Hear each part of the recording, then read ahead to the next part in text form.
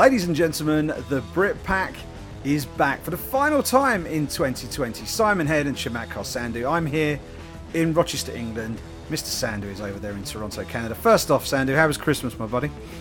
It was great, mate. I'm still recovering, as we're a few days removed now, but woke up with a nice white Christmas. It decided to snow pretty heavily on Christmas Eve, so that was picturesque, as they say.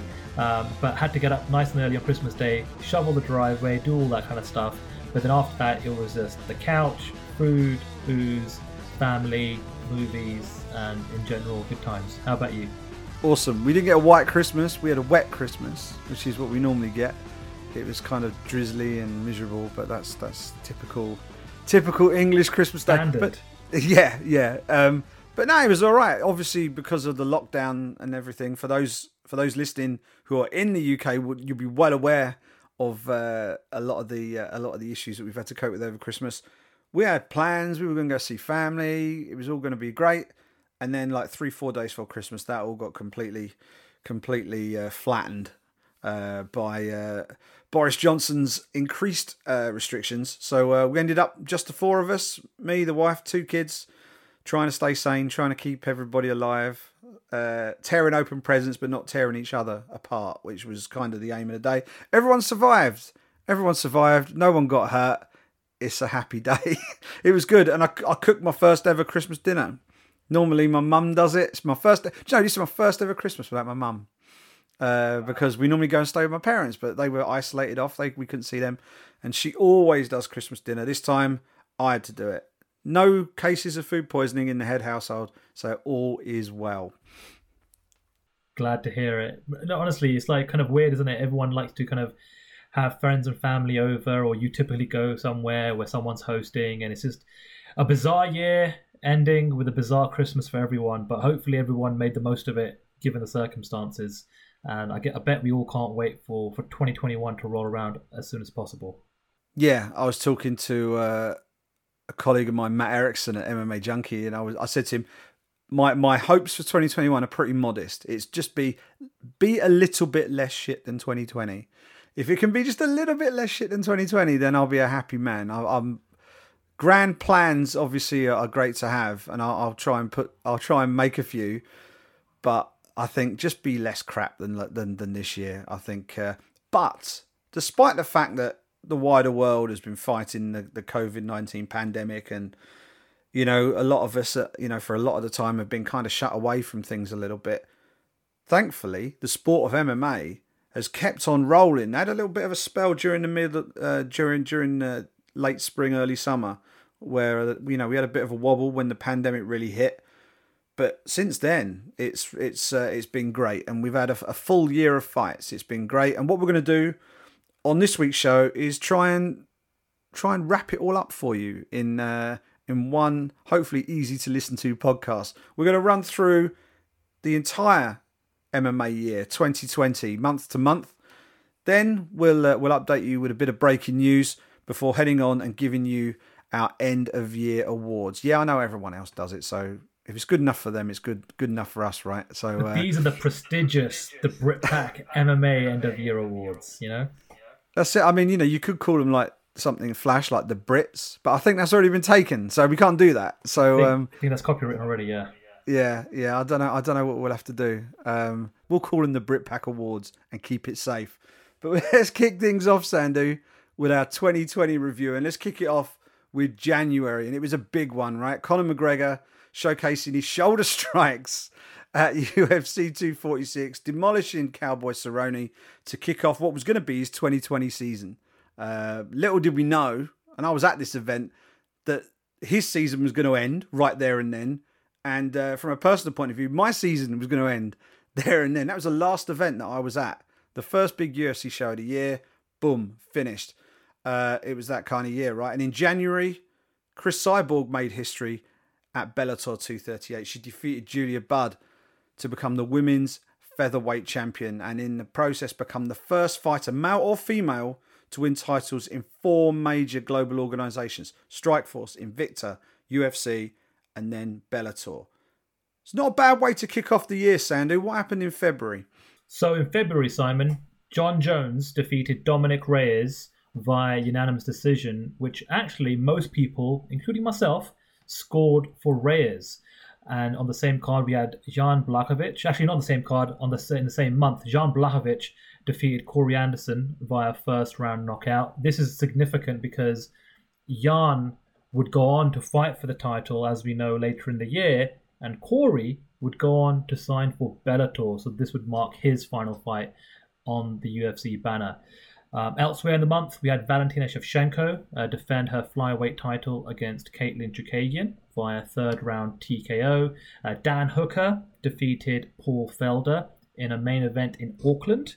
And Bellator held their final event before the pandemic shutdown with an event in Dublin. And the reason I wanted to note this down was that event had an attendance of over 11,000. Can you just think about that for a second?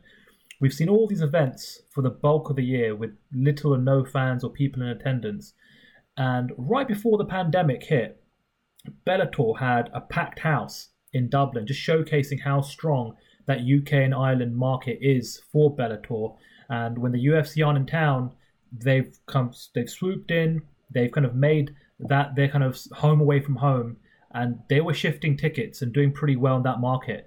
So I thought that was a significant thing to note by the end of February. Yeah, and in March, of course, the world just turned upside down, didn't it? It started out huge title fight at UFC 248, Israel Adesanya versus Yoel Romero. Didn't really catch fire though, did it? It was a bit of a disappointing bout in the end.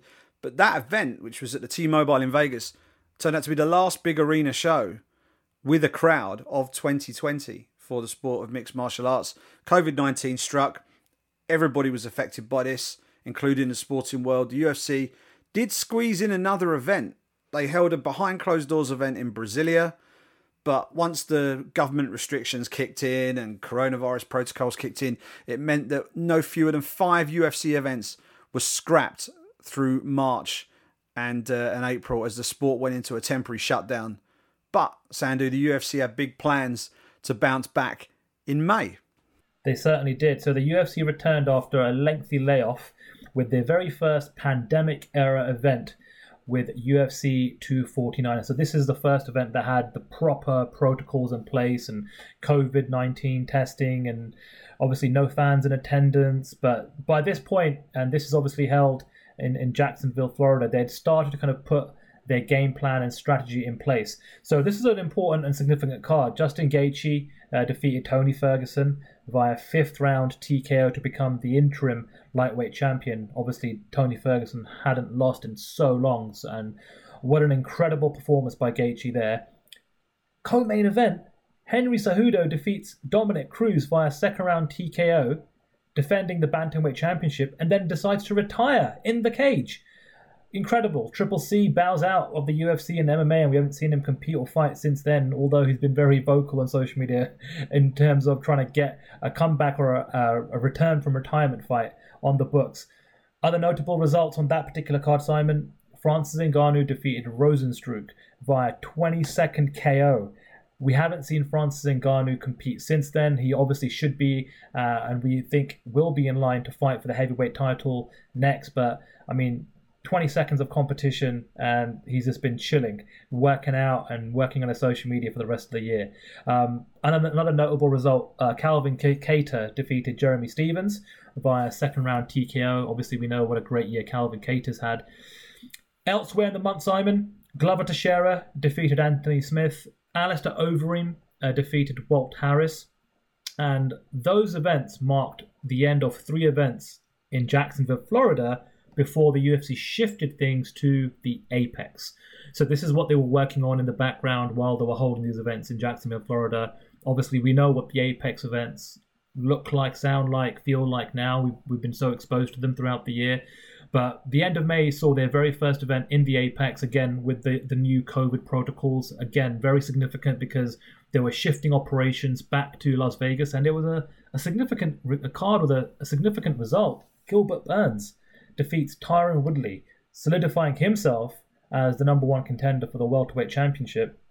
And the other thing to note, I think, from May, Simon, is it was the UFC the only show in town, especially when it comes to combat sports, because Pretty much no other organization held any other events that month. There were no Bellator events. In fact, there were barely any events from any other sports in general. Nothing that springs to mind right away. I think the sports world was still trying to figure things out in terms of how they were going to be able to hold events safely and things of that nature. And I think the UFC, for good, bad, or indifferent or worse, they really did lead the way with regards to trying their very best to put the right foot forward and get things done in the safest manner possible. Absolutely. And with the UFC then cleared to have these UFC Apex shows, all bets were off, right? It meant that they'd done the Fight Island thing, but then we had the UFC Apex, and that was their home base, and that's where they really could just start reeling off these shows one after the other in quick succession, full on schedule. UFC 250 saw Amanda Nunes continue her reign of dominance at 145 pounds, while the following week we had Jessica Eye and Cynthia Calvillo, and Calvillo picking up a win in her very first UFC main event. Curtis Blades picked up a big win in a main event that month. And of course, June saw one of the best fights of the year. Dustin Poirier versus Dan Hooker, serving up an absolute cracker, with Poirier getting the win to bounce back from that loss to Khabib Nurmagomedov last year. So it was a real comeback month for the UFC, because they'd managed to go overseas and they had that bubble environment in Abu Dhabi, and everything there was nicely set.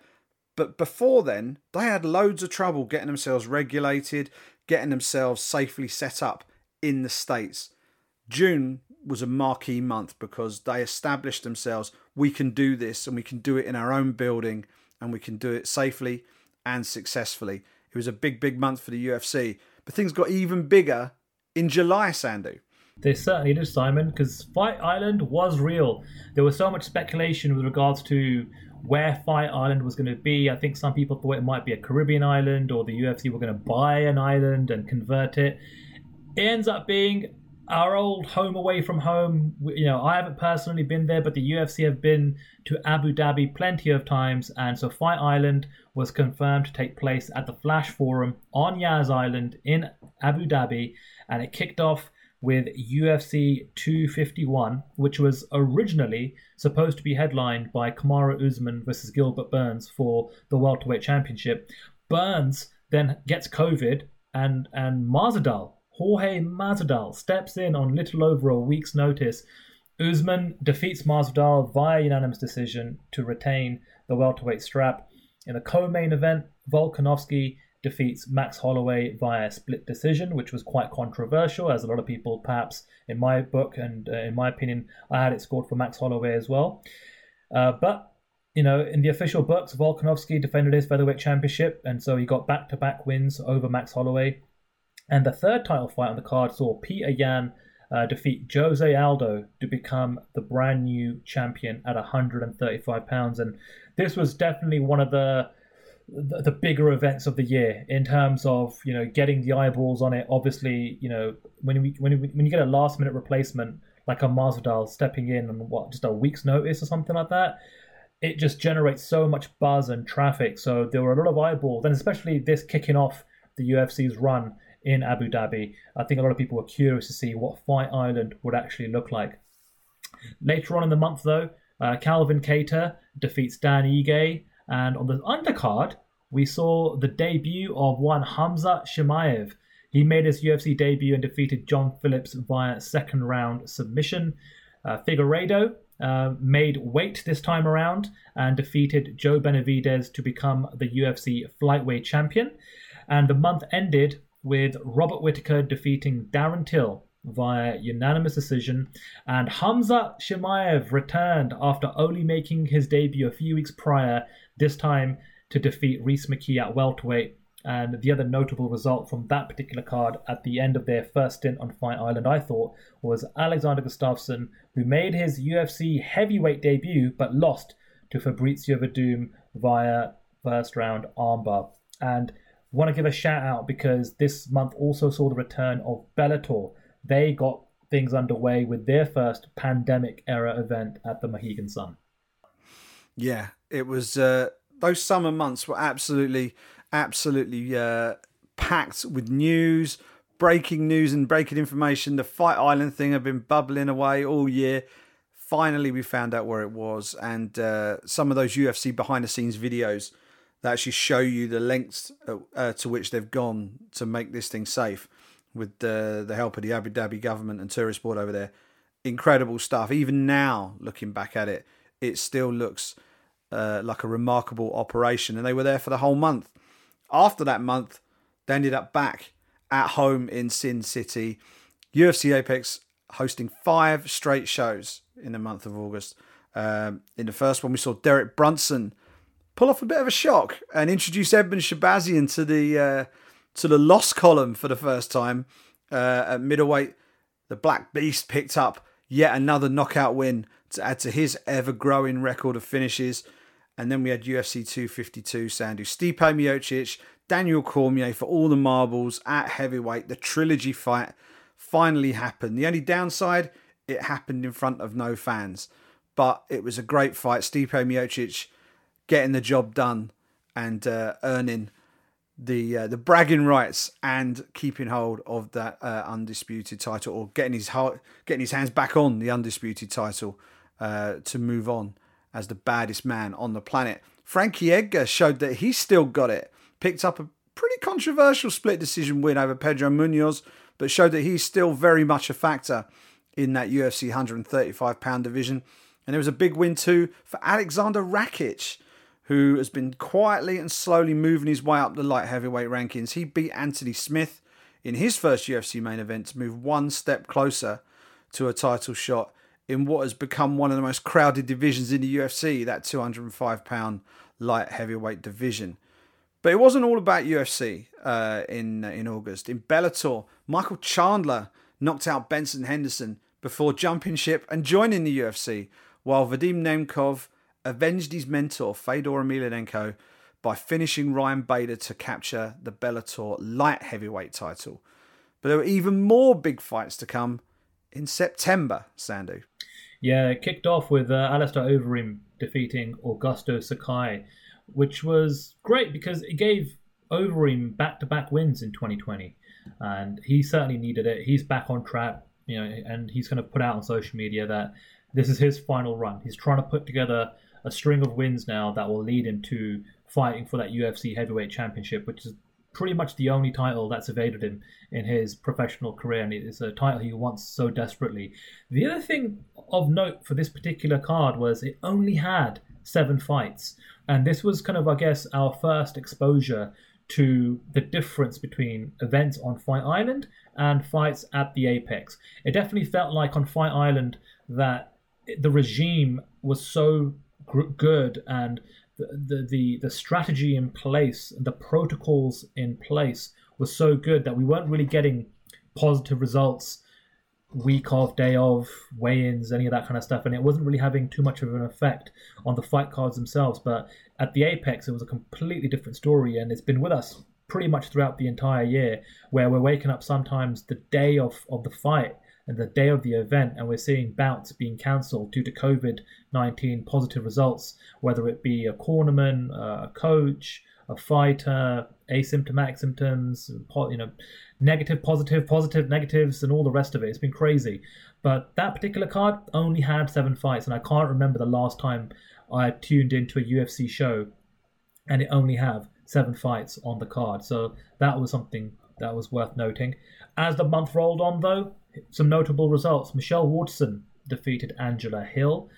Pretty cool to see both of those ladies headline a UFC Fight Night card. Colby Covington defeated Tyron Woodley. This was one of those fights we wish had taken place maybe a couple of years prior, but better late than never. I have to say though, that was Woodley's 3rd loss in a row. We're still not sure what the future is for Tyron Woodley. We know that the UFC are making a lot of cuts. Is Woodley going to be in the chopping block? Will he get to fight for the UFC one more time down the road? Who knows?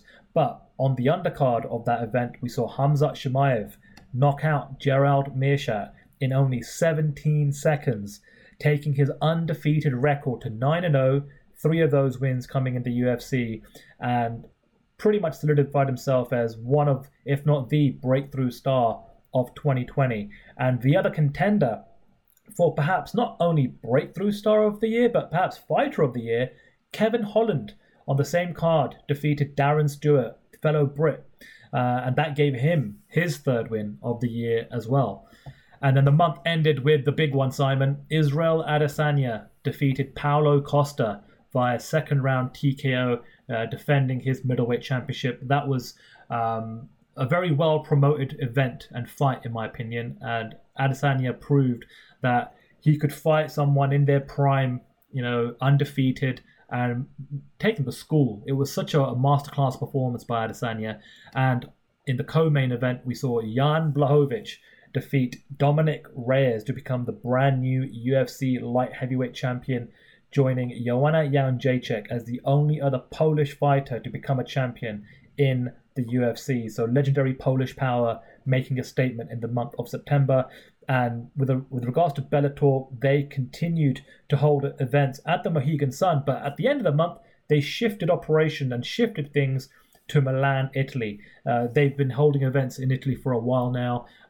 They seem to have a pretty good relationship with the local crew on the ground. They've got a pretty solidified, solid European team to help them roll out events. So it's good to see them, move away from their home base at the Mohegan Sun and put on some events in Europe as well. Absolutely, and rolling straight into October. October was a big month. There was so much going on. The UFC held a trio of fight night shows during that month that eventually led in to a huge pay-per-view event at the end of the month. On October the 10th, we had a crazy night with big wins for Brits Tom Breeze and Tom Aspinall. And we had a huge win for former EFC and KSW champion Dricus du Plessis. He might like his chicken. He arrived in the UFC with a bang, with a big knockout victory as well. Corey Sandhagen picked up a spectacular win in the main event that night. He finished Marlon Moraes in stunning fashion. But none of that was the headline that day, because it was all overshadowed by a spinning back kick KO by a certain Joaquin Buckley, who finished Impa Kasanganay with some sort of video game knockout that I'm sure we will talk about a little bit later on in the show. The following week, Brian Ortega pieced up the Korean Zombie. Then all eyes turned to UFC 254, where Khabib Nurmagomedov finished Justin Gaethje to unify the lightweight belt, go 29-0, and then he stunned the world by retiring from the sport of mixed martial arts. Now, earlier in the year, he'd lost his father, Abdul Manap, due to complications arising from COVID-19, and we weren't sure quite how things were going to go, and it turned out that he was going to go for just one more fight. And the reason why he decided to call time on his career, he'd promised his mum that he would he'd get this fight out of the way, and then it would be all over. However, despite saying that he's done, Dana White reckons he can persuade him to come back. He seems pretty confident. So will we see Khabib back in the octagon in 2021? Watch this space, and we may have some additional news on that a little bit later on in the show. But to end the month of October, we saw another octagon great wave goodbye. Anderson Silva calling time on his UFC career, and I say UFC career, not MMA career, after his TKO loss to Uriah Hall. I'm sure we're going to see the Spider somewhere, whether it be Rising, One Championship, maybe even Bellator at some point in the future. Speaking of Bellator, they had a big month. Sandu, you mentioned that they've been holding shows at the Mohegan Sun in Uncasville, Connecticut, and that's been their home base, the Fight Sphere. But they came over to Europe. They held shows, 2 shows in Milan, Italy in October, and a historic first event in Paris, France. The sport finally getting legalised in France. That's a battle that has been ongoing for a long, long time. I know in the States, it was all about New York legalising the sport, and that was the one that everyone was chasing. For us in Europe, it was all about France and getting it done and having a big event in Paris. Bellator were the first to put boots on the ground in France and got that first show in the bank. And the man who scored the last finish on the card was a Brit. Saul Rogers in the co-main event, getting himself an impressive submission to just write a little bit of history on that first card in France. We also saw a legend retain his title inside the Bellator cage back in the States. Gegard Mousasi defeated Douglas Lima, who obviously is the welterweight champion right now, but he moved up to challenge for the vacant middleweight belt that Mousasi once held himself. And it was Mousasi who got the win to reunite himself with that middleweight belt at Bellator 250. So a lot going on in the month of October. A big emotional month. Retirements, championship changes, people being reunited with the belts. It was a biggie. But we weren't finished yet. Tell us about November, Sandu. Absolutely. So the month started with Glover Teixeira defeating Thiago Santos, and that win really solidified Teixeira's position as someone who should be fighting for the title next. That was his 5th win in a row. Will he be fighting for the title next, though? We're not sure. A lot of rumours, nothing officially confirmed by the UFC, seem to indicate that Israel Adesanya is going to be moving up to fight Jan Blachowicz at some point early in 2021, which would absolutely suck if you're Glover Teixeira, just given his age and the string of wins he's been able to put together. But that was a big one because, Thiago Santos has been looking really good at light heavyweight, and, Teixeira really put it on him in that particular performance. Later on in the month, we saw Rafael dos Anjos defeat Paul Felder via unanimous decision, although, have to be said, this was Felder stepping up on short notice to save this main event. The co-main event, though, we saw Chaos Williams deliver one of the knockouts of the year with a one-punch KO of Abdul Razak Al Hassan. That was an incredible knockout. Had it not been for Joaquin Buckley, that we might be talking about that one as potentially the knockout of the year. Davison Figueiredo defeated Alex Perez via first-round submission, and Valentina Shevchenko defeated Jennifer Maia via unanimous decision in what was essentially a showcase of flyweight title defenses. And on that particular card, Brandon Moreno defeated Brandon Royval on the undercard, which essentially helped set up his fight with Figueiredo a mere few weeks later. The month ends, though, with Anthony Smith getting back in the win column with a first-round submission over Devin Clark. And I actually thought for Bellator, this was their best month of the year, period. Check out some of these fights and performances. They start the month with Corey Anderson making his Bellator debut. He defeats Melbourne Manhoef. Patricio Pitbull defends his lightweight title against Pedro Carvalho. And I think that was the card that also saw an incredible knockout by Aaron Pico. And then in the same month, we saw AJ McKee deliver one of the greatest submissions ever with what was essentially a modified neck crank that he then essentially named the McKeotine on Darian Caldwell. So what we saw here was a showcase of young talent, of fighters in their prime and champions, as well as guys that they've been able to lure away from the UFC. So I thought November was a very important month and almost kind of planting the seeds and just a look into the future of what Bellator is aiming to become at some point down the road. So I thought big month for Bellator in November, Simon. Absolutely. And December really was a bit of a quiet month by comparison with everything that had come before it. We had only 3 UFC events in December 2020, but there's still plenty to unpick. Marvin Vettori certainly took full advantage of his opportunity, stepping in on short notice and beating Jack Hermansson in a main event of UFC Fight Night to catapult himself towards title contention at middleweight and a rematch potentially with Israel Adesanya. This is a guy who he actually won on the scorecards in the eyes of one of the judges when he last fought the last Stylebender. Arguably pushed him harder than anybody else.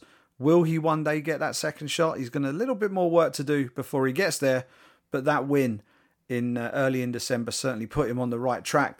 Someone else who looked to round out a big year was Davison Figueiredo. He took on Brandon Moreno, as Sandu just said, in a fight of the year contender. It was absolutely brilliant matchup at UFC 256. But when all was said and done, they couldn't come up with a winner. It was a majority draw, which meant that Figueiredo retained his title, and Moreno showed that he is undoubtedly deserving of a rematch. And I'm sure we will see those two back in the cage early in 2021. Wasn't such a happy event for Tony Ferguson, however. Lost out to Charles Oliveira to fall to back-to-back losses in the UFC, but it was a huge night for Kevin Holland, who knocked out Jacare Souza from his back to score his 5th win of 2020 and move himself up that middleweight ladder. The UFC rounded out the year with a win for Stephen Wonderboy Thompson, who outclassed Jeff Neal, while Jose Aldo picked up his first win as a UFC bantamweight, thanks to his win over Marlon Chito Vera. December also saw a former champion wave goodbye to the Octagon. Former UFC lightweight king Anthony Showtime Pettis announcing his departure from the UFC after fighting out his contract. And the speculation over where he was going to go next didn't last that long, because it took just a few days before he announced that he would be joining the PFL for their 2021 lightweight season.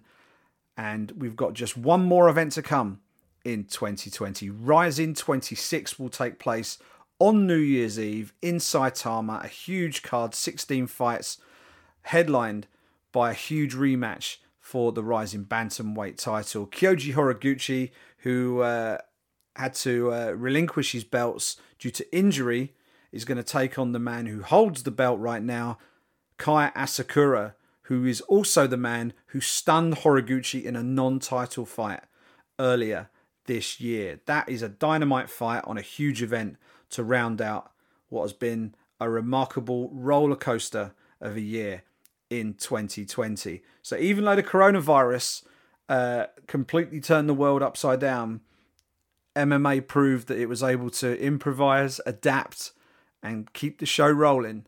And they delivered a hell of a year, Sandu, a hell of a year. Yeah, it was a hell of a year. You know, we were kind of twiddling our thumbs for a minute there, Simon, when the pandemic hit and the UFC shut down, wondering what we were going to do. This is how we make our living. We work in this business, we work in the industry. The fight game has a massive impact on our personal lives, and you got to just say it like it is, man. The UFC led the way. They got things back on track. For the most part, I think you can always nitpick. I think everyone can always nitpick, but what are you going to compare it to? It's the first time we're living through a global pandemic of this nature, and we're working in a sport that involves so many international fighters and international events and all the rest of it. You just have to applaud Dana White and the UFC for what they did, not just for themselves, but for the fighters, their staff, for their broadcast partners, and just for everyone that works in the business. Because had it not been for them, who knows, maybe would have been out of a job. It was pretty much, that's how serious this thing was in terms of impacting our lives. This is how we pay the bills. And like I said, you can nitpick all day long, and we've, I think, shared and been honest with our opinions throughout the year on previous podcasts with how the UFC were handling the various situations. But for the most part, you just have to give them a pat on the back and say they did a good job. And considering everything that they were up against, it was a hell of a monumental challenge to try and pull off what they did. And God bless them, they did it. The fighters got to fight. Not everyone, it wasn't hunky-dory for the entire roster. Some got to fight 5 times, 6 times this year. Some didn't get to fight at all. But given the circumstances, I think the UFC and Dana White made the best of a really, really bad situation. And like I said before, really led the way in sports. And for us, it was great because we had a sport to cover and talk about every week. Absolutely. I mean, you look back at 2020 and how the different sports have actually approached this. Give me another sport that's done a better job. I don't think there is one. I honestly don't think there is one. And I know even recently the UFC put out a video looking back at their success at actually holding events during the pandemic and taking some pretty direct pot shots at some members of the media for some of the things that they'd said very early on in the process. But I think on balance, I think it's fair to say that when all of this started and there was that failed attempt to host shows at the Tachi Palace, and there were big worries and big concerns over protocols and all the rest of it, and questions were being asked, like, how are you going to do this? How is this going to work? And all the rest of it. And I think questions needed to be asked. And in the end, it was ESPN that basically got the UFC to pull the plug on those shows. Looking back, best thing that could have happened. Best thing that could have happened, because what it did, it made the UFC take a step back. They went all in on Fight Island, and thanks to the input and the finances and the manpower of the Abu Dhabi Tourist Board over there and the Abu Dhabi government, they were able to set what I think is probably the gold standard in safely hosting events, sporting events during a pandemic. And then the UFC were able to take the best of that, and through their own hard-working team, which is a remarkable set of people. We see them on the ground at events all the time. They do an incredible job to be able to then port a lot of that knowledge back home to Vegas and hold stuff at the UFC Apex. And yeah, it hasn't been quite as good as the Fight Island stuff, but it's still been excellent in terms of how they've got it done, and they've done a great job. Bellator as well, they took time, they looked at it, they probably looked very closely at what the UFC were doing, but they bided their time, and since they've come back, they've not really had much of a misstep at all. It's been great. One championship, they waited, and they came back, and they're holding reduced cards. Actually, what they were doing, they were holding large cards of events, large amounts of fights on one day. But what they were doing, they'd put one portion of the card out live and then record the other portions of the cards and drip feed those out in subsequent weeks. So they had programming and keep the results under wraps, and they successfully did that, and that worked for them.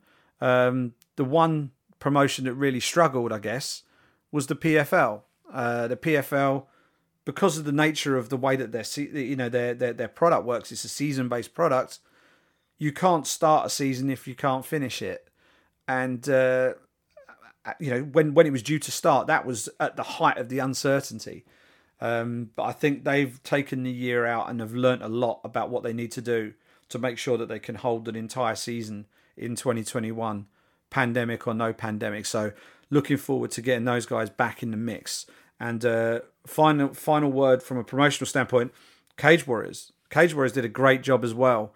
I remember they moved the show. It was the same weekend where the UFC was supposed to be in London in March for Tyron Woodley versus Leon Edwards. They were supposed to hold a show on the Friday, the day before. That got scrapped because the arena wouldn't host it, the Indigo. So what did they do? They went up to Manchester. They held a show in Manchester. Then the lockdown happened.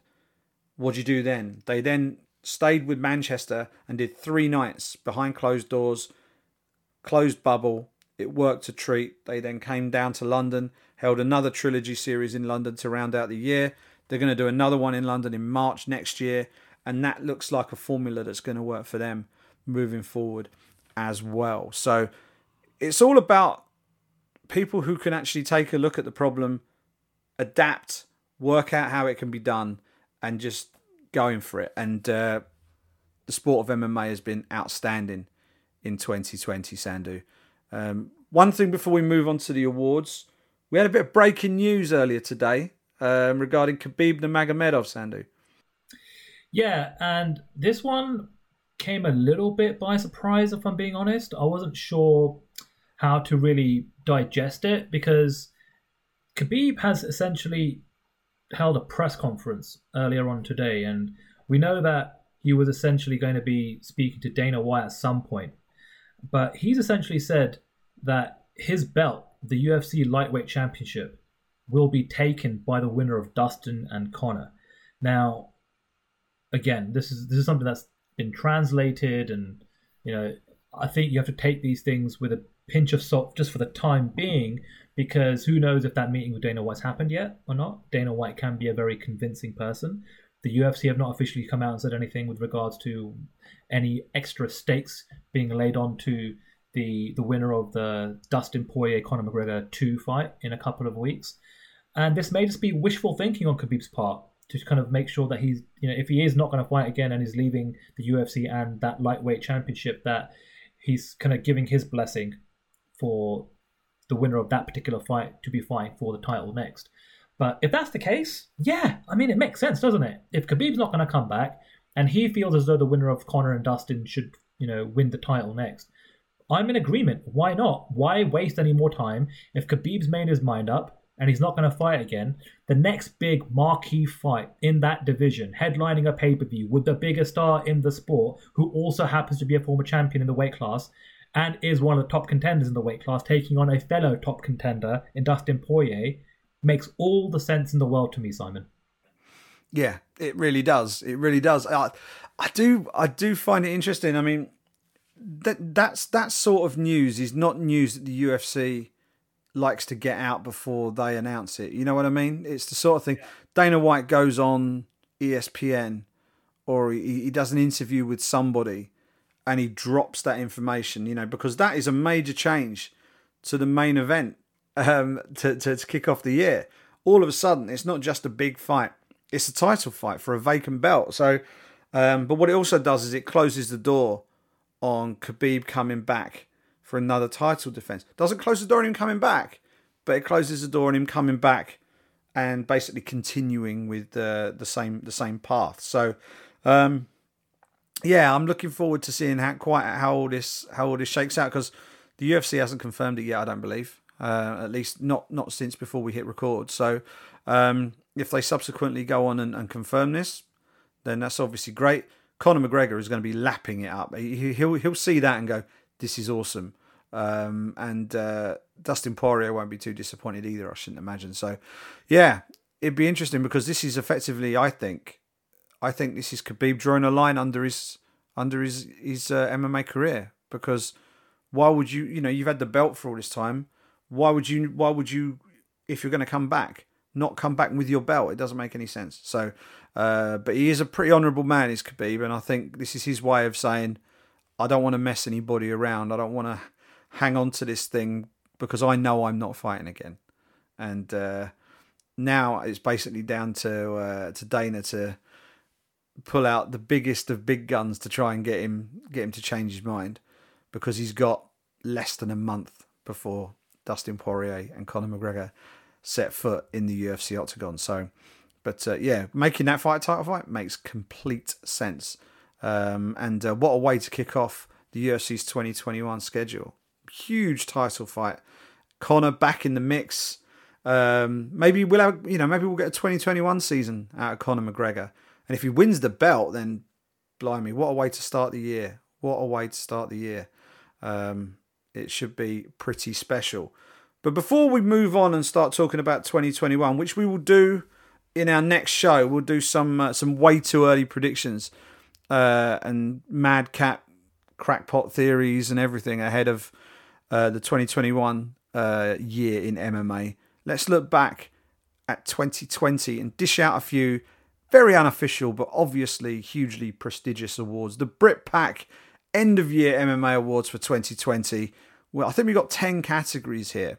And we'll alternate our way through them and dish out some honours, Sandu. Let's lead off, my man, with the Fight of the Year. Yeah, and I think for Fight of the Year, Simon, there's only two contenders here.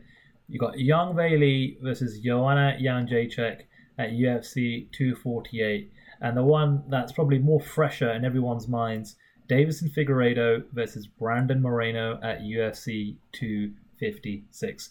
And I have to say, Simon, I'm going to give this a one to Yang Bailey versus Joanna Jędrzejczyk, only because they went the full pelt for 25 minutes. There was literally, they did not at one point did they put their foot off the gas pedal. And I think with regards to Figueiredo versus Moreno, I think in that fifth round, by the fifth round, they'd kind of given all they had, and there wasn't really much more left to give. Had they continued the pace that they were going on, especially that fourth round into that fifth, then I think it'd be a coin flip. But listen, not taking anything away from Figueiredo versus Moreno, what an incredible fight. Arguably the greatest fight in male flyweight title fight history. But for me, Simon, Yang Bailey versus Joanna Jędrzejczyk wasn't just the greatest female fight of all time, it's one of the greatest fights of all time, period. What say you? We were spoiled this year. You think of everything and all the challenges and all the rest of it. The fighters really stepped up in 2020. They really did. We saw some great stuff. And most of it happened with no fans. You think the fans draw the best performances out of people. But you look at a lot of the fights that happened. Obviously, early in the year we had fans. But for a lot of these fights towards the end of the year, seeing something like Figueiredo and Moreno with no fans in the building was madness. I said that I thought Figueiredo versus Moreno was my fight of the year, and I think when I registered my vote for MMA Junkie, I think I named that. I think, however, I've been back and since watched Weili versus Joanna, and I tend to agree with you. The speed of that fight is insane. That's the thing. Given that we've seen Figueiredo and Moreno, who are a couple of flyweights, and they're not slow, and they were tagging each other. But I think from a technical perspective, I mean, there's different ways you can grade it. Action-wise, they were both incredible. I think from a technical standpoint, I think Zhang versus Joanna was a better fight. Speed-wise, I think Zhang versus Joanna was a better fight. I think I'm going to have to lean to that. It's kind of 1A, 1B for me. Couple of honourable mentions. Dustin Poirier and Dan Hooker served up an absolute belter at UFC on ESPN Plus 26. And the Michelle Waterson-Angela Hill fight was a lot of fun as well. I just wanted to throw that in the mix. But those two fights at the top of the list, Zhang Weili versus Yuanian Jacek, Davison Figueiredo versus Brandon Moreno, they were the two clear top contenders. Zhang Weili versus Joanna for me, I think. Yeah, absolutely. And I think it's good to have the honourable mentions, and I'm sure this is going to be a running theme throughout our awards. When there's a UFC championship involved, when there's a champion involved, the stakes are just a little bit higher. It means more. There's more pressure. And so the result, the performance means that much more when the gold is on the line. So I agree with you there. Yeah, so there we go. The Brit Pack fight of the year, Zhang Weili versus Yuanian Jacek at UFC 248, which seems like forever ago. Absolutely ages ago. Let's look at knockout of the year, Sandu. Knockout of the year. Now, there were plenty of contenders here. I've kind of narrowed it down a little bit, but I mean, what stood out to you? There's an obvious pick, but I mean, give us your list. Who gets a mention for knockout of the year?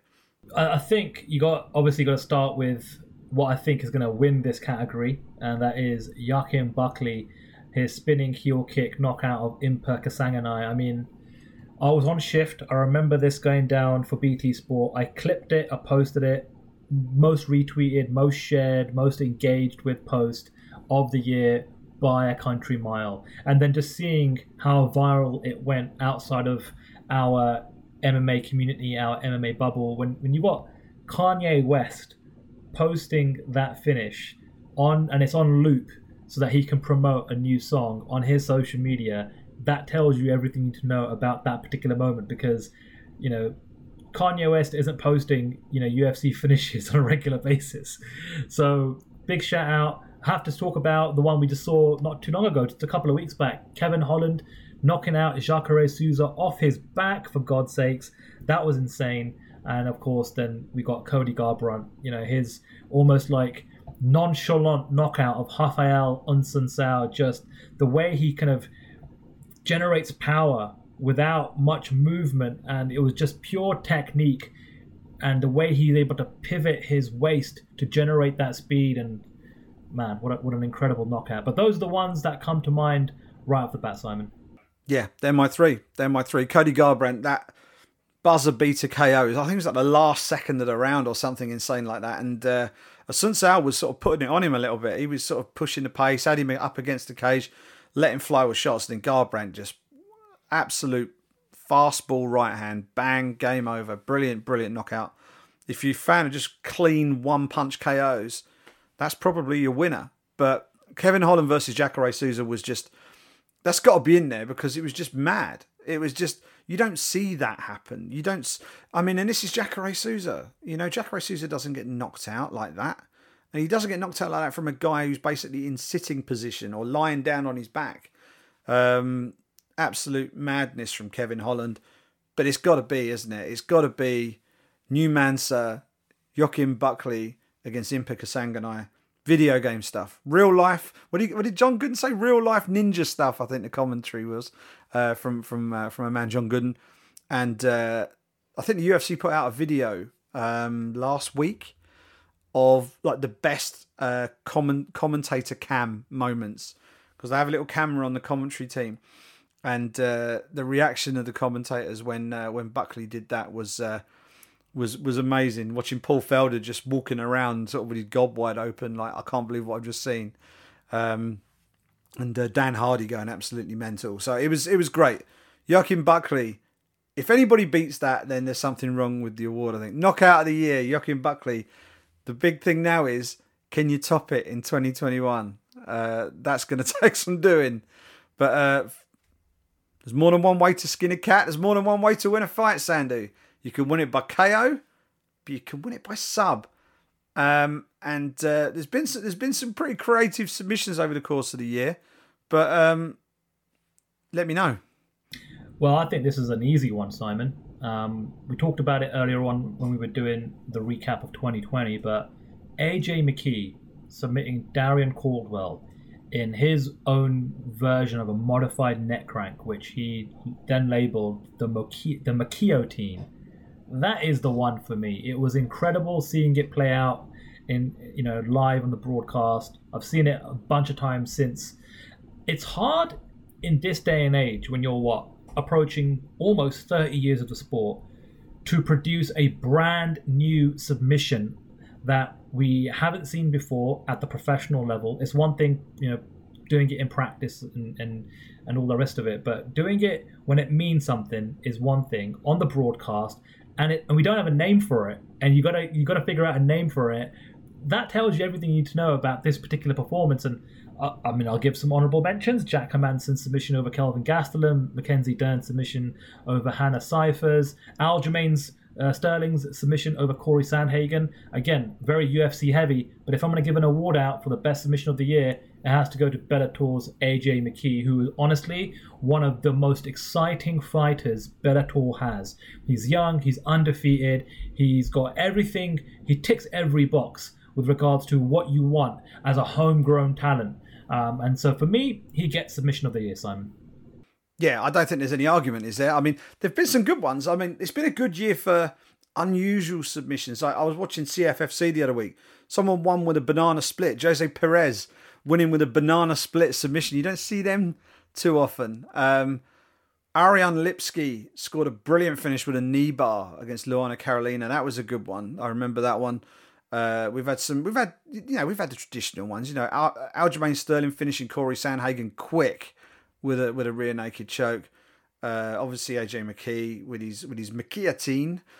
Khabib finishing Gaethje, and one that literally sprung to mind as you were talking was from the little known Monika Chochlikova, who opened Bellator 247 in Milan, Italy. She won with a submission which is known as a scorpion crunch. It was basically just crushing someone with her thighs. It's the sort of thing that a James Bond, like a baddie Bond girl would do. But scorpion crunch submission. So we've had some unusual stuff, but yeah, AJ McKee, and of course that win, Sandu, put him in the final of the Featherweight Grand Prix tournament, where he's likely to face Patricio Pitbull, who's got one more fight before he gets to the final. But if that all works out, that's going to be a big fight for Bellator. And if AJ McKee wins that belt, they have got themselves an absolute superstar holding the gold. So looking forward to seeing how all that pans out in 2021.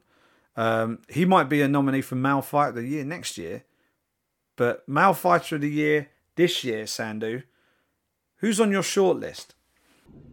So this is where you've got Male Fighter of the Year, and then we're going to talk about Breakthrough Fighter of the Year.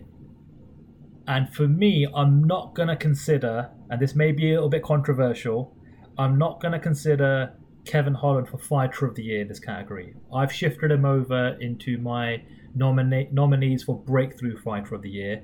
And in terms of nominees for Fighter of the Year, I've got two in mind. Davison Figueiredo and Jan Blachowicz. It kind of goes back to what we just talked about earlier on in the show. For me personally, 5-round main events, headlining pay-per-views, fighting for a UFC championship, defending a UFC championship, all those things mean a lot more and hold and carry more weight with me personally when it comes to categorizing who the who was the best fighter of the year. Now, what Kevin Holland has to his name this year is an incredible run of wins. 5 wins in as many months, pretty much, which is insane, right? But the level of competition up until Jacare Souza, and of course, no disrespect to anybody else on his list, including fellow Brit Darren Stewart, we're talking the creme de la creme when it comes to fighting for a UFC championship. And again, for me personally, that holds more weight. So for me, Simon, if you're going to choose between Deiveson Figueiredo and Jan Blachowicz, obviously Jan Blachowicz, incredible year, right? Defeats Corey Anderson.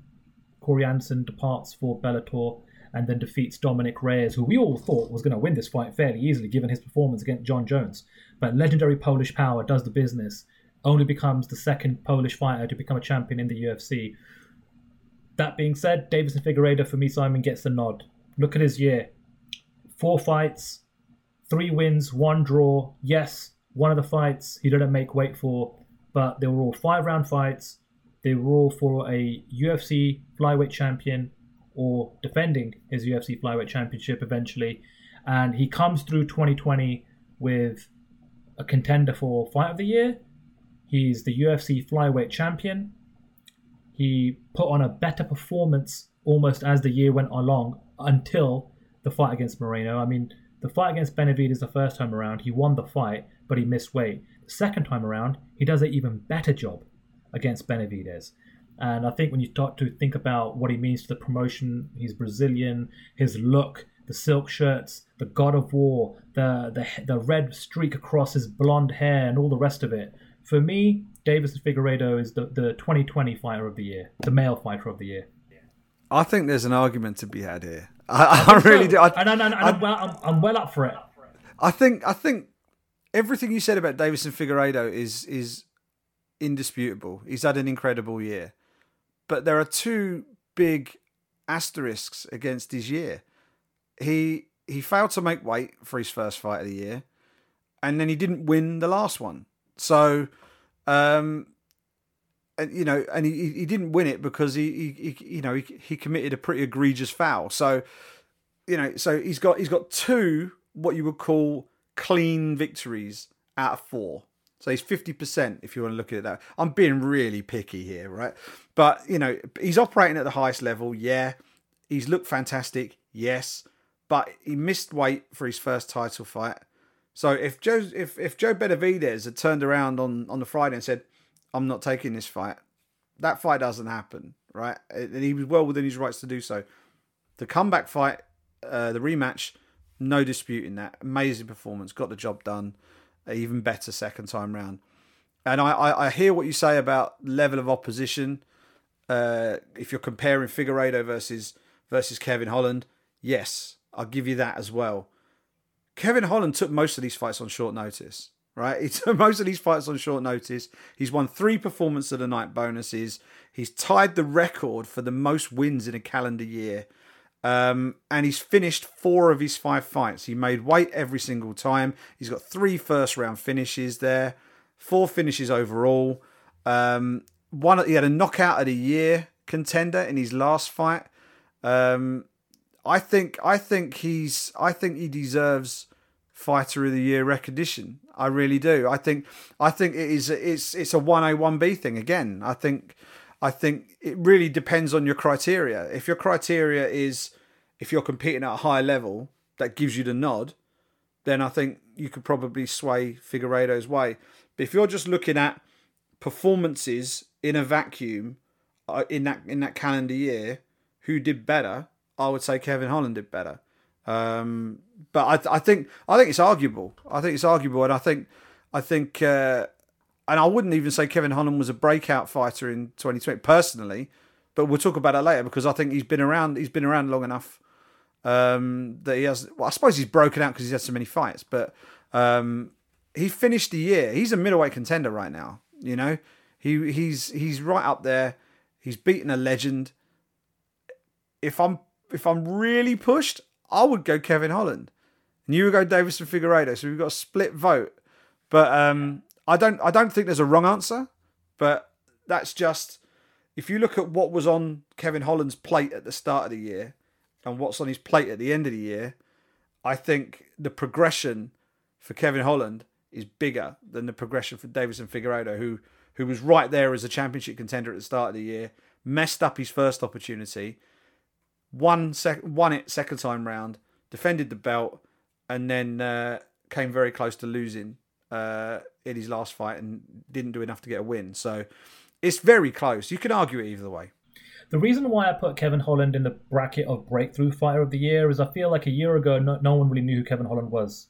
And I feel like at the end of 2020, everybody knows who Kevin Holland is. And everyone is recognizing him as someone that is in the top of that middleweight division. And he's going to have a big year next year. I feel like when you look at performances and wins and results and the number of fights, all that kind of stuff, what did it mean?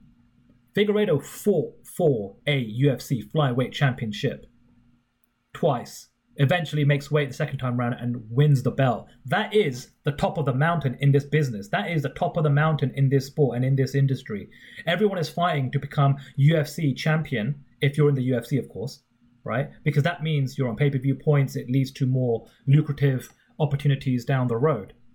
And yeah, I mean, I guess for me, it's a pretty straightforward answer because Kevin Holland doesn't even qualify for Fighter of the Year in my bracket. I feel like what he's done, his performances mean he's in that category for breakthrough Fighter of the Year. So I can't even give it to Kevin Holland because he's not even in that bracket. It's a reason why I put Jan Blachowicz in that category because by your definition, if you take the first fight out away from Figueiredo and the last fight, he's got 2 clean results there. So has Jan Blachowicz, and that's the reason I put him in there. He's got 2 wins.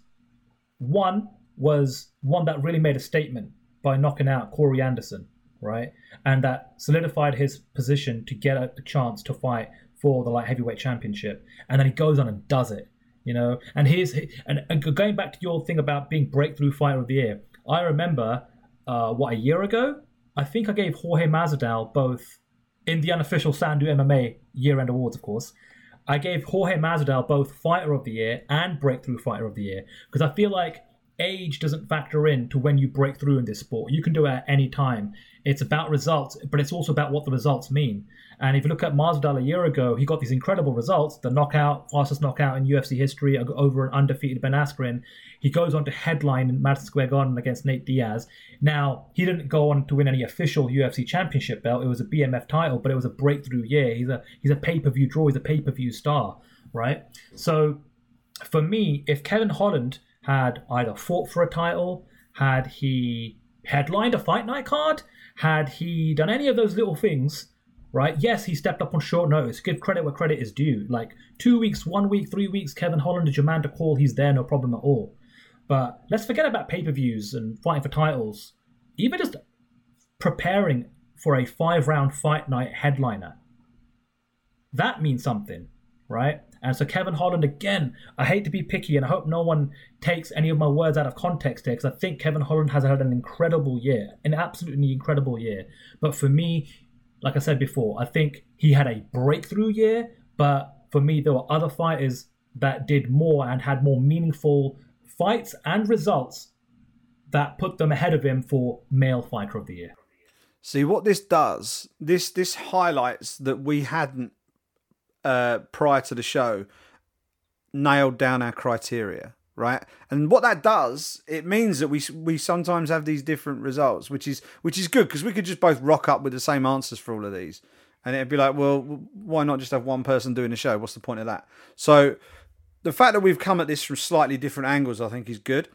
I'll do you a deal, right?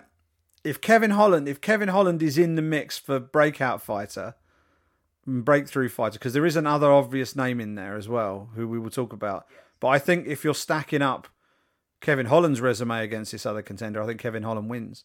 So if we're gonna make Kevin Holland our breakout fighter of the year, then I'm prepared to concede Davison Figueiredo the throne of fighter of the year because I think both men are worthy of that, and I think Holland absolutely deserves an accolade of that sort of standing. The Brit Pack MMA Awards, for crying out loud, to sort of, you know, give him due credit for the year that he's had. So let's do that.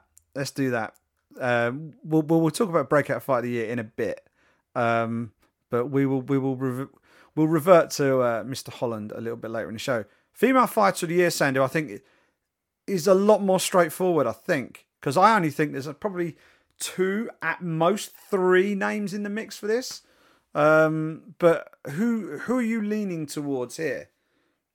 There's only 2, in my opinion, Simon. It's either Chris Cyborg, who you mentioned earlier on the show, done the Grand Slam by becoming a champion in Bellator. And then you got Valentina Shevchenko. And for me, it's Valentina Shevchenko. 2 title defenses in the UFC, 2 wins, one of them being a finish. I think if there was more activity from some of the other female champions in the sport, then we'd have a bit more to talk about and digest and maybe even debate. But 2 out of 2 for the bullet, that gets my nod for Female Fighter of the Year pretty easy. I've gone the other way. I've gone Chris Cyborg. Yeah, I've gone Bellator. I've gone Chris Cyborg. I think Valentina Shevchenko is. I think both Valentina Shevchenko and Chris Cyborg have the same problem. They are dominant fighters, and obviously Cyborg ended up getting beat by Amanda Nunes and has since moved over and joined Bellator. 2020 for Chris Cyborg was a huge year. She registered 2 wins in Bellator title fights. Valentina Shevchenko registered 2 wins in UFC title fights.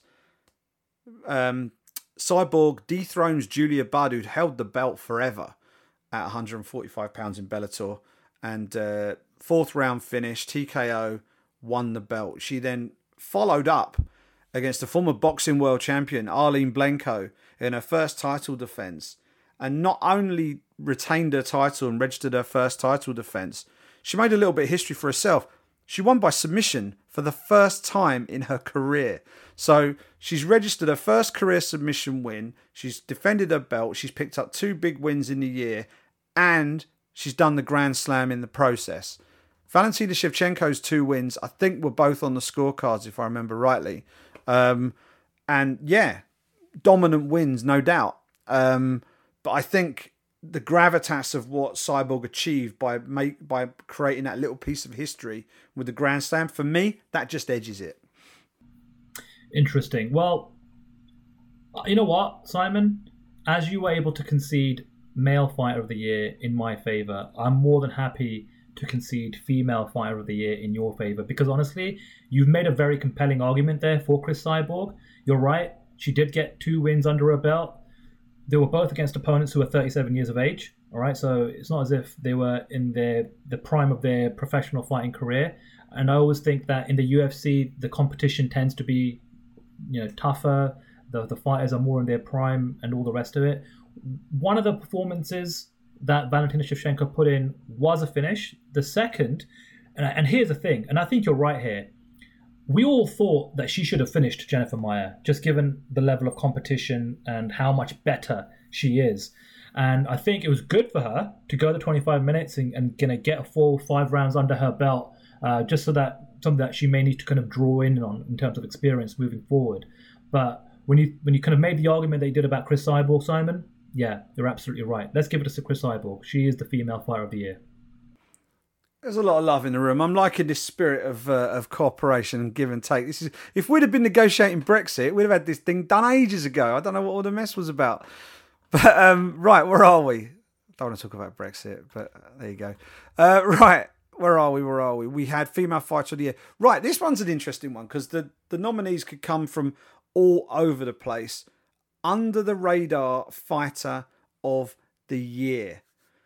We've got so many potential directions we can go in with the under the radar fighter of the year. This is really a story that you've probably latched onto yourself, that you think this guy really deserves a shout out for what they've achieved in the year. So this is wide open. I've got 4 names down here, Sandu, and they may be, none of these names could be on your list. This is the sort of award it is. So who do you think should be under consideration for this one? How about Calvin Kattar? He's someone that put in some performances this year.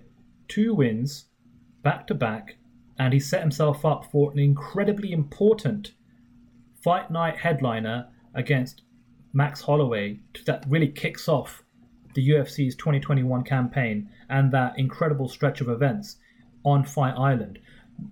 part of that New England cartel. I love that whole faction and that whole group, but he's not exactly the most outspoken person. He's not exactly cutting promos and big on social media. Seems like a pretty decent guy. But when you think about someone that could be on the rise and could be fighting for a title sometime in 2021, I think people need to keep an eye on Calvin Kattar. Yeah, that's a great shout. And to back up what I just said, he wasn't on my list. He actually is, in terms of stature in the sport, over and above almost everybody on my list. Let me run you down who I've got. And some of these names are names that might not be overly familiar to people who only watch the UFC. There's a few names here who come out of left field. Let's talk about one who is in the UFC, Glover Teixeira. Now, to say Glover Teixeira is under the radar may come as some as a bit disrespectful. I don't think it is, because there's been a lot going on at 205 pounds and a lot of talk about Jan Blachowicz winning the title, John Jones, Israel Adesanya. But the one guy who he's kind of just been quietly going about his business and picking up decent wins is Glover Teixeira. He beat Anthony Smith and Thiago Santos in 2020. And if you're talking about someone who has just gone about his job without any fuss and is now a deserving candidate for a title shot in 2021, it's him. And the reason why he might not get it is because he kind of flies a little bit under the radar. He doesn't go out there making lots of noise. So he's on my list. Couple of names who aren't in the UFC. Tan Lee. He was on The Ultimate Fighter a few years ago. He's fought on the American regional scene. Went over, enjoyed one championship. He's fought twice in 2020. Scored 2 huge knockouts. The second of which saw him knock out Martin Nguyen to win the one featherweight title. He's now, having been kind of a guy who's always been on the fringes. He was on the Contender Series. I think he won, but he didn't get a contract.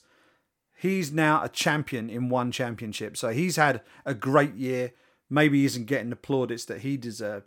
Someone else who's had a remarkable year is Mason Jones. Pride of Wales, Mason Jones. He started the year as the latest prospect to come out of Wales. How good can this kid be? By the end of the year, he'd won the Cage Warriors lightweight title, he'd won the Cage Warriors welterweight title, and he got himself a UFC contract. Hell of a year for Mason Jones. And I'll probably talk about him a little bit again a bit further on in the show. But my guy, my under the radar fighter of the year, if we had a newcomer of the year, he'd probably get that award as well, is a guy by the name of Jimmy Flick. Jimmy Flick has had, if you're talking about where he started, sort of how it started, how it's going, he's got the best one. He's got the best one, right? If you're talking about MMA, he fought 4 times in 2020. He won 4 times, all by submission, right? So he's got 4 submission wins for the year. His first fight in 2020, he won the FCF flyweight title, which is some regional promotion in the States. That earned him a shot with Legacy Fighting Alliance, the LFA, which is known as being one of the biggest feeder leagues to the UFC. They immediately put him in a title fight. He won that title fight in 38 seconds with an arm triangle. So he wins the belt. That then gives him a shot on the Contender Series in September. He wins that fight with an arm triangle choke in the first round and gets a UFC contract. That's not a bad year, but he hadn't finished. He then went and had his UFC debut in the final UFC event of the year, finished Cody Durden with a flying triangle choke, one of the best submissions of the year, picked up a win on his UFC debut, 50G bonus, 4 wins, 4 subs, started from the bottom, now he's here. Bang, UFC. And he's a flyweight contender. He's a dangerous man at 125 pounds. So for me, he's my under-the-radar fighter of the year. Simon, what can I say? Once again, you've made a very compelling case, and I'm not going to argue with you whatsoever. I'm happy for us to submit and put forward out there into the universe as Jimmy Flick as our 2020 under-the-radar fighter of the year. Love it. Now, back to pick up the conversation that we had a little earlier on. Yes. This is going to be quite easy now, I think. Breakout fighter of the year. I had one name written down, but this is because I had Kevin Holland listed further up my sheet of paper. And the name I'd written down, Sandu, was Khamzat Chimaev. But now Kevin Holland's in the mix.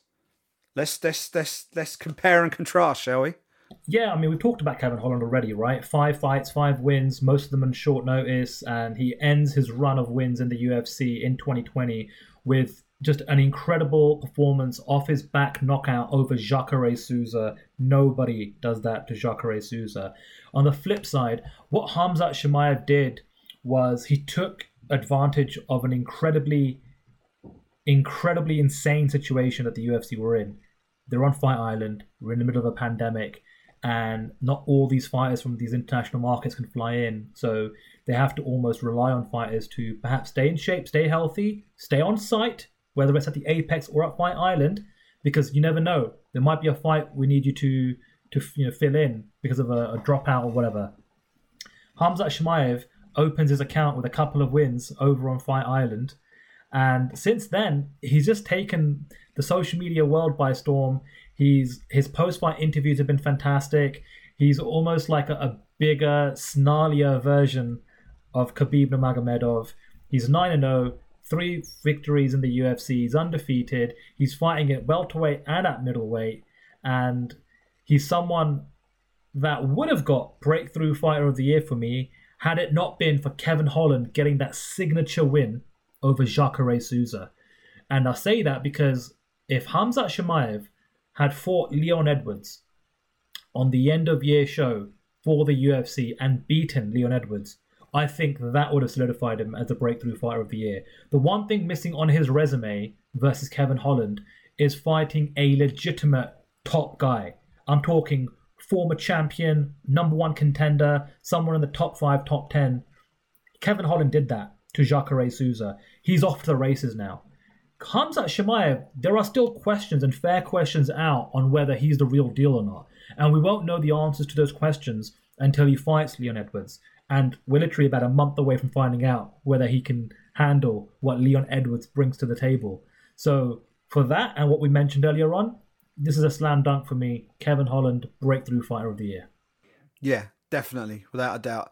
I think if you're talking about moving the needle, I think Khamzat Chimaev probably has the edge, right? I think he's exploded onto the scene in a way that we really haven't seen too often in the sport, and but he has eased his way in with largely unranked opposition, or opposition that hasn't really been at the very, very highest level yet. Kevin Holland, been around a little bit longer, fighting top opposition or better opposition, fought more times, more wins, more finishes, all of that. So yeah, slam dunk for me. Kevin Holland, breakout fighter of the year. And who knows? Kevin Holland called out Khamzat Chimaev after his last win. We might see these two go head to head at some point in 2021. That would be a lot of fun. Now, this one could be fun as well. Event of the year. We've had so many shows that I think at some point in the year we probably never thought we would even see. I think there was a worry that everything would be shut down, and an event of the year could be picked from a short list because there might not have been that many. But we've had a full year of events. So running back through everything and trying to pick out the best ones has been a bit of a job. I've kind of nailed it down to a couple really. But what stood out for you? I mean, we've both worked on covering these shows over the course of the year. Are there specific events that have sort of stayed sort of fixed in your mind as ones that are, when you look back at 2020, you go, yeah, I remember that show? 3 in total, and I think a couple of the same ones that you've got in mind, Simon. I think the return of Conor McGregor. Anytime Conor McGregor's in the mix, it has to be in consideration for an event of the year. This year more so than any other year, considering how long it had been since we've seen him fight. It was the only card that Conor McGregor ended up competing on this year. His season didn't pan out the way it did. The performance was incredible. The atmosphere in the building was insane. And yeah, I think it was an incredible way for the UFC to kick off 2020. Other notable performances on that particular card: Holly Holm defeats Raquel Pennington, Alexia Olenek defeats Morris Green, Brian Kelleher defeats Ode Osborne, Carlos Diego Ferreira defeats Anthony Pettis. So obviously, in terms of stealing the headlines, that show was all about Conor McGregor. The other one for me was UFC 249. This was kind of like a big test in terms of the UFC putting on really like a major marquee, one of their biggest fights of the year. Initially, it was supposed to be, finally Khabib Nurmagomedov versus Tony Ferguson. They had to pivot because Khabib was stuck in Russia and couldn't get out, and so it ended up becoming Ferguson versus Gaethje for the interim lightweight title. But again, man, think about the fights we got on that particular card: Gaethje Ferguson, Cejudo Cruz, Ngannou knocks out Rosenstruck in 20 seconds. Calvin Kattar, who we mentioned a few times, gets the first of his 2 victories of 2020 when he TKOs Jeremy Stevens. And even Greg Hardy, who is very polarizing at that time, got a win over Jorgen De Castro. Obviously, his year didn't pan out the way he wanted to. But that Gaethje-Tony Ferguson fight was an absolute banger. Ferguson, one of the best lightweights of all time to not become a fully fledged, undisputed UFC champion. And that, for me, showed just how much of a level up Justin Gaethje had done on his game. So that was one that stands out for me. And also, it was just a card that, it was in Jacksonville, Florida. It was before the Apex. It was before Fight Island. There was a lot of questions on whether the UFC could put it all together. And it was one of the earlier cards where we actually got exposure to seeing fights play out with all the sounds and all the gimmicks gone away. There's no fans in attendance, the spotlight.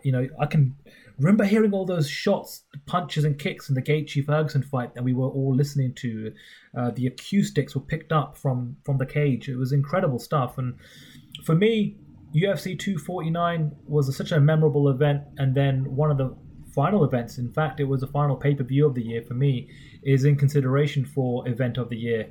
Davison Figueiredo defeats Brandon Moreno. Goes to a majority draw with Brandon Moreno and retains his UFC flyweight championship. Charles Oliveira defeats Tony Ferguson. What a statement win! It was a one-sided performance, incredible performance by Du Bronx. Mackenzie Dern continues on her way to improving as a mixed martial artist by defeating Virna Jandiroba. Kevin Holland, who we've mentioned a few times already on the show, puts on an incredible performance against Ronaldo Jacare Souza, knocking him out off his back. And then that main card kicked off with Cyril Gane defeating Junior Dos Santos, former UFC heavyweight champion.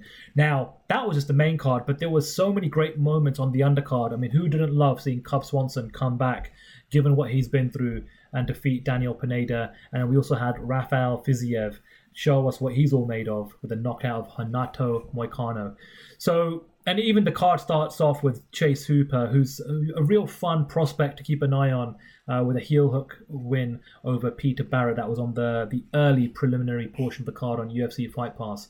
So a lot of contenders there, Simon. I'm going to hold back on revealing which event I think is the event of the year, but I want to make sure you've got a chance to share your thoughts and insights, and perhaps showcase to the listeners who you think is what you think is the event of the year.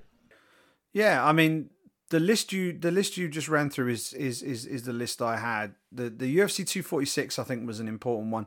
It was an important one for me as well personally, because I was at that event. That was the last event I covered in person, and everything just felt normal. Everything just felt normal, I worked in the media tent outside the T-Mobile Arena. I was backstage covering that show. Everything was fine. Everything was great. It felt like we're just going to carry on as per normal. Then everything changed. And ironically, the UFC 249 show, which was originally due to be on April the 18th, I was all booked up to go to that as well. That was going to be at the Barclays Center in Brooklyn. Everything was booked up. I was all lined up to go. Everything was fine. Then the event got postponed in terms of the Brooklyn thing, and then it eventually got moved. There was all the to-ing and fro-ing with the whole Tachi Palace thing. Then they eventually settled on Jacksonville, Florida, and they did 3 events in 10 days, I think, in Jacksonville at the ViStar Memorial Arena. And this was obviously the showcase event, right? And I think this is probably the one that gets the nod from me, because I think this is the moment where the UFC basically said, we're doing this, we're going to find a way and we're going to do this. This was like their first iteration of doing it. And eventually they went on, they did the UFC Apex and they did Fight Island, and they've really nailed it down. This event, there were a lot of worries about this event. Jacare Souza was supposed to fight on this event, tested positive, along with two of his cornermen ahead of this fight. So that fight got scrapped. At that point, people were panicking. It's like, okay, do we need to cancel the whole event? But they were happy that they managed to isolate them away. The show went on, and it turned out to be a belter of a show. I mean, that main card, Greg Hardy beating Jorgen De Castro going the distance, but then it was finishes all the way. Calvin Kattar beating Jeremy Stevens, Francis Ngannou knocking out Josino Rosenstruck in 20 seconds, Henry Cejudo looking outstanding against Dominic Cruz, and obviously the retirement after that. Justin Gaethje and Tony Ferguson. Of course, it was supposed to be Khabib and Tony Ferguson, and it will go down in history as, a moment of great disappointment to Tony Ferguson, because A, he missed out on fighting Khabib, B, he accepted a fight against a short notice replacement and then lost to him.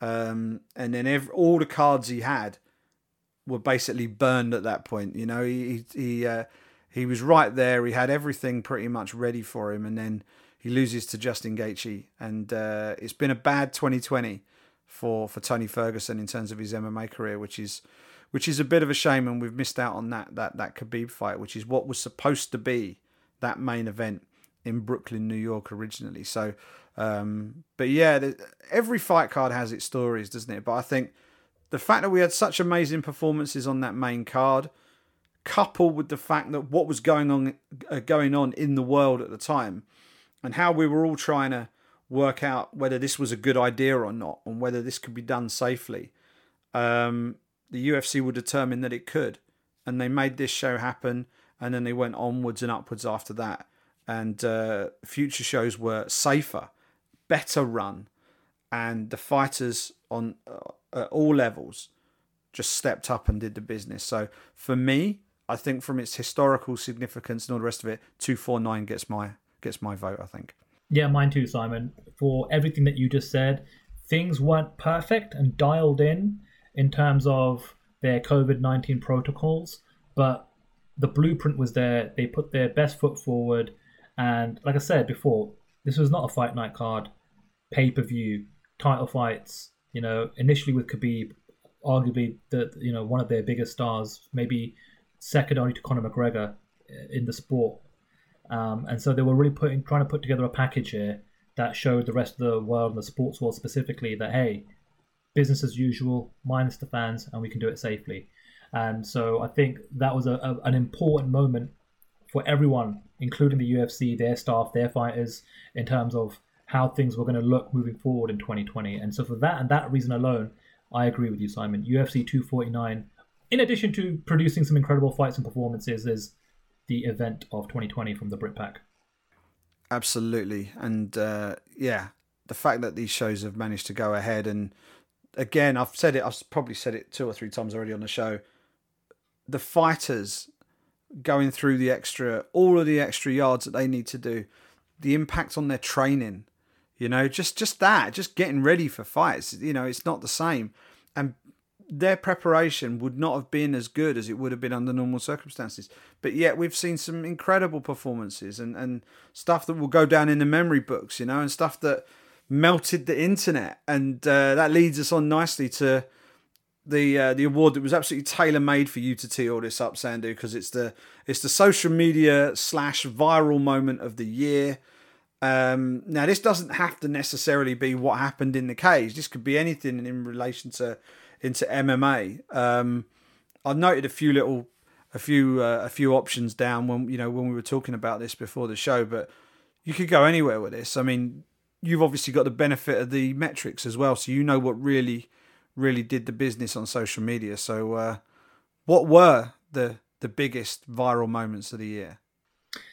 Well, I've got a list of what you've noted down, Simon, and it's bang on. It's absolutely bang on. The 3 nominees that you've listed here is the Joachim Buckley knockout, the Khabib cartoon produced by BT Sport, which just showcased his journey in mixed martial arts, losing his father, and then ultimately competing against Justin Gaethje. It was kind of like the pre-promo package that BT Sport had put out for social media. And I think the biggest cosign you can get is when Khabib posted it himself on his social media. That kind of gives you the thumbs up that they really nailed the tone of that one. Fantastic stuff there. And I think in terms of just news, Khabib retiring, just insane. People were just going crazy over his retirement because it took everyone by surprise. No one saw that coming either. So, with that all being said, we've got 3 nominees, 2 of them being Khabib Nurmagomedov related, but I have to go with Joaquin Buckley, Simon. That knockout, like I said earlier on in the show, when people like Kanye West are posting it on their social media, and his social media alone is freaking incredible. It's bigger than, I think, all the UFC accounts put together, all right, which tells you how big his following is. It's outside of our bubble. It's outside of the MMA community. I think Joaquin Buckley, is right now sitting on 100,000 or either close to 100,000 or maybe more than 100,000 Instagram followers. I think the week of the fight, he had less than 10,000, which tells you how many people saw the knockout, are continuing to see the knockout for the first time. It's on everyone's highlight reels of the year. Everyone's posting their best knockouts of the year, ESPN, BT Sport, and all the rest of it. Puts him on the map, right? Everyone now knows who he is, knows his name. Look what it did for Anthony Pettis. And the Showtime kick didn't even lead to an actual knockout. It was just more of a moment in the fight itself. But when you do things like that in the cage, ultimately, that's what it's all about. That's the bottom line. Pre-promo, build-up, hype, interviews, and all the rest of it means nothing unless you can produce the goods in the cage. And sometimes it comes from someone that hasn't done any of the pre-promo stuff because they're not a big enough name in the sport to do pre-promo stuff. Joaquin Buckley wasn't headlining a main pay-per-view or headlining the card. He was just on the card, and he does something that captures everyone's imagination. And it kind of almost shows you athletically where these athletes and fighters are headed in terms of their ability to produce incredible knockouts and moments like that. And it's not just knockouts. We talked about AJ McKee and what he did in terms of his submission. But when you compare knockouts to submissions, knockouts are always more pleasing on the eye because they can happen in a moment's notice. They can happen in a flash. Like I said before, I was on broadcast and I was working for social media, BT Sport behind the scenes. And when I clipped and posted that, considering it's geo-locked to just the UK and Ireland, seeing the numbers that I saw, you're talking about a viral moment or a social media moment of the year, it's hands down Joaquin Buckley's knockout. Yeah, that was what I assumed it would be. And I think, for this award, it's got to be, I think it's about what was the biggest moment. And from what you just said there, it was the wow moment of the MMA year, wasn't it? It was the one that if you knew people who weren't MMA fans, people were sending this clip around. Kanye West, I don't think is an avid MMA fan, but he was, as you said, he was pushing it on social media as well. So yeah, huge performance from Joaquin Buckley. Because Impa Kasanganay, by the way, was considered a bit of a prospect, and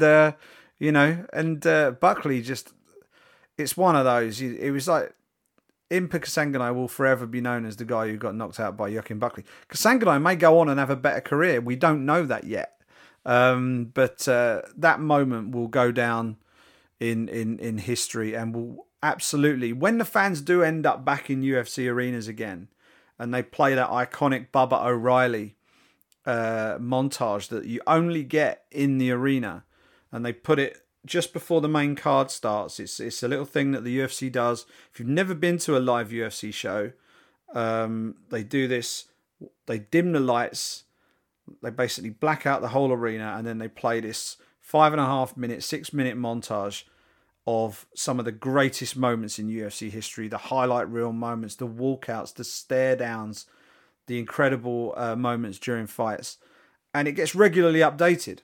This will absolutely be pride of place. This is up there with the Vitor Belfort getting front kicked in the face by Anderson Silva, the Showtime kick, and all of that. It's going to be in there with all of them. So yeah, Joaquin Buckley has become the viral star of the UFC in 2020, and I'm looking forward to seeing how he carries on with his career in 2021. We've got one more award to squeeze in this bumper edition of the Brit Pack, and we couldn't do a Brit Pack without acknowledging the best British fighter of the year. I've got two names down here, Mason Jones and Jake Hadley Sandu, both of whom did their business outside of the UFC. And largely this is down to the fact that a lot of the British fighters were kind of hamstrung a little bit by this COVID thing. They've been hit quite hard. They haven't been able to compete as easily and as frequently as some of their colleagues from overseas. So before I launch into those two names and sort of try and break down those two for us, how do you assess this year in terms of British fighters in MMA? Because it's been a tricky one, hasn't it? It's been tough, man. Like, barely any... Well, the UFC card in London, scrapped. Bellator wasn't able to put on any shows in the UK. They put on an event in Dublin before, shit hit the fan there. Cage Warriors, man. Thank God for Cage Warriors, because if Cage Warriors weren't putting on shows, God knows where the regional fighters trying to make their way up, gonna get some pro fights on their resume would be right now. So God bless Cage Warriors for putting on some shows, and I like the way they put on these trilogy events. Better than nothing, right? And hopefully, as we kind of head into 2021, I know everyone in the UK is currently in a lockdown, but if Cage Warriors can continue to put on events, if the UFC and Bellator can somehow, some way, even if they can't put on events in the UK and Ireland, perhaps get some of the British and Irish fighters over to Fight Island or the Apex or wherever they're holding events, that'd be a good look. Dana White, I think, mentioned it not too long ago, that it's the regional circuit and the fighters on regional promotions that are going to hurt the most moving forward. The big boys can take care of themselves. The UFC and Bellator, they've figured it out, and they've already got a roster to deal with. The UFC are cutting fighters off their roster. They're trimming the fat, so to speak. Bellator are figuring things out, and they're doing a pretty decent job of trying to sign the big name fighters at the same time trying to get the prospects so they can homegrown them. But it's going to be tough. So, difficult year. But that being said, obviously noted the names from your list, Simon. And I personally really liked what Mason Jones brought to the table in 2020. He's now 10-0. 7 of those are by finish, 4 of them by knockout, 3 of them by submission. 2 wins in 2020, both of them by TKO. He's 25, he's Welsh. Remember the name, Mason the Dragon Jones. Yeah, he's had a big year. I say him and Jake Hadley really stood out to me. Jake Hadley, former EFC flyweight champion from England, but got his big title down there in South Africa last year. Ended up signing for. He actually fought on a Bellator card, Bellator 227, and then ended up signing for Cage Warriors. He beat Shaj Hack at Cage Warriors 114 in September in what was effectively a title eliminator. And on the same card, I think it was, or certainly during the same trilogy, Luke Shanks captured the vacant belt with a really dominant performance, one of the most dominant scorecards we'd seen in a long time. But then Hadley steps up, faces Luke Shanks at Cage Warriors 117 in December, and just does a number on him, just completely dominates him. Even more dominant on the scorecards. I think 2 judges gave him 2 10-8 rounds in that fight. Totally dominated. He is now the Cage Warriors flyweight champion. He's undefeated. He's 7-0, and given the UFC flyweight division beginning to get a bit of heat under it right now is the time to bring Jake Hadley into the UFC. I don't think he has anything to prove. He's won titles with major organisations outside of the UFC. He's got the EFC belt. He's got the Cage Warriors belt, and I think he deserves his shot. He's my runner-up though, because Mason Jones has kind of seen what Jake Hadley did and raised him. Because Jake Hadley won a Cage Warriors belt in 2020, and Mason Jones has won 2. undefeated heading into the year. Takes on Joe McColgan, who is a very tricky opponent, and finishes him 4 minutes 40 seconds. It took him to finish Joe McColgan to win the lightweight belt at Cage Warriors 113 in March. That was up there in Manchester. Then came down to London. That was in Manchester as well. Adam Proctor. He took on Adam Proctor, who size-wise, you should have seen the face-off between them, Sandy. They were kind of like this. It was kind of, I think there was like 5 or 6 inches height difference between them. Proctor is a huge welterweight and was undefeated going into that fight. And got beat. Got well beat. Got knocked out in 4 minutes 31 seconds. And absolutely huge performance from Mason Jones. Became a 2-belt world champion. Gave a brilliant call out at the end of that fight. He basically turned around and said, "I told Ian Dean and Graham Boylan to give me the scariest men they could. They weren't good enough. Dana, I'm ready for the UFC. I've got a welterweight belt. I've got a lightweight belt. Put me in with anybody at 55 and they won't last 2 rounds with me. Sign me up." And they've signed him. So he's had an incredible year. He's young. He's still got a lot of improving to do. He's not despite the fact he's a 2-belt champion, he is not the finished article yet by any stretch. He's going to get better. He's definitely going to get better. And fighting in that 155-pound division in the UFC, he's going to need to, because that is full of killers. But I'm looking forward to seeing Mason Jones in the UFC in 2021. And he is my Brit Pack British Fighter of the Year. No doubt about it. Yeah, likewise. I'm really looking forward to seeing, even the guys that made the UFC debut this year, someone like a Reece McKee, difficult circumstances, making your debut short notice and against someone that was, on the rise, and Khamzat Chimaev. Looking forward to seeing what he can do next year. Tom Aspinall, looking forward to seeing what he can do next year. Even the return of Darren Till. Obviously, we're not talking about prospects anymore with Darren Till, but Darren Till, Leon Edwards, man, we're still waiting for another UFC champion from England, Simon, from the UK. Poland has beaten us to it. They've got their second one under their belt already with Jan Blachowicz. Still Michael Bisping, the only British champion in UFC history.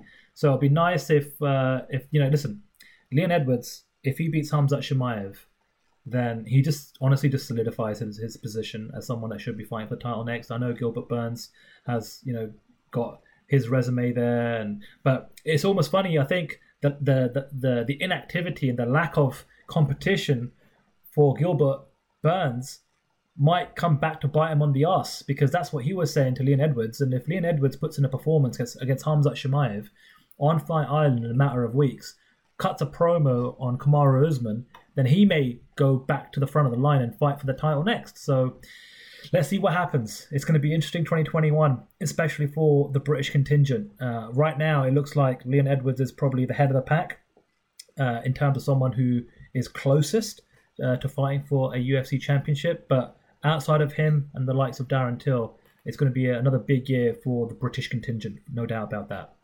Yeah. I mean, 2020 definitely did Leon Edwards dirty. It's been an absolutely horrible year for him, and all completely out of his control. Hopefully 2021 is a big year for Rocky.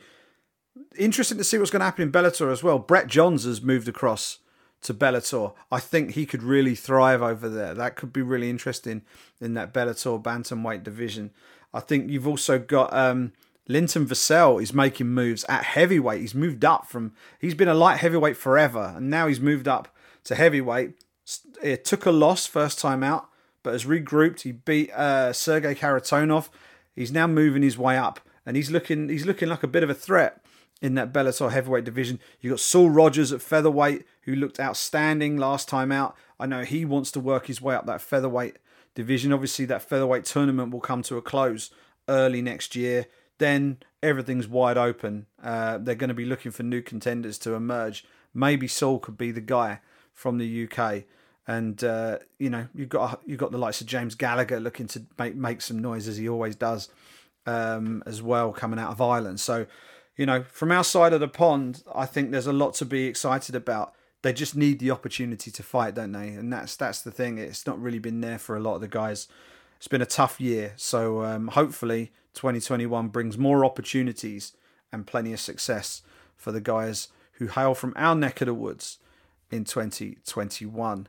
That, Sandu, is a packed episode of the Brit Pack. This is by far and away the longest one we've done since we came back. We used to do shows this long all the time, and we thought, no, they're too long. But end of the year special, I think it needed doing.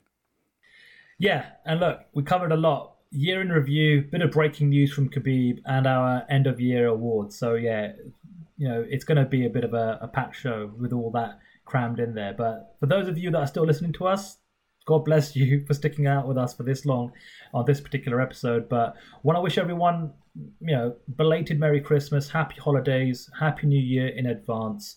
If you want to follow us on social media, it's at the Brit Pack MMA on Twitter.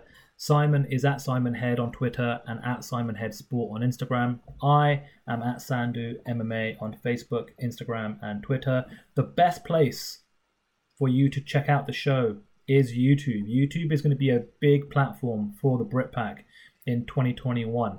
Outside of that, it's Apple, it's Spotify. If you are listening to us on Apple Podcasts, do us a favor, rate and review us. It really helps us get found on that particular platform. But where we really want everyone to go is the YouTube channel. You can go to thebritpack.com. That has all the various platforms and all the links to all the various places you can catch the show. But if you can go to our YouTube, like, subscribe. It's audio only for the time being. But like I said, big plans for 2021. And, YouTube is going to play a big part of that. Absolutely. And I'll echo your sentiments for the season. Have a great end to 2020 as best you can. The year has sucked. Let's be honest. It's been a horrible year for a whole number of reasons. And let's hope that 2021 gives us a little bit more to smile about as we head into the new year. Have a good next few days. Enjoy the next week. If you still want to get some fights in before the end of the year, Rising have their big New Year's Eve show early in the morning UK time. I think it starts like 5 a.m. or something stupid like that. But if you're glutton for punishment like I am, you'll join me and watch it. It should be a good one. But other than that, have a great New Year, and we'll be back for our way too early outlandish predictions of the year special, which won't go an hour and 3/4, I promise, next week.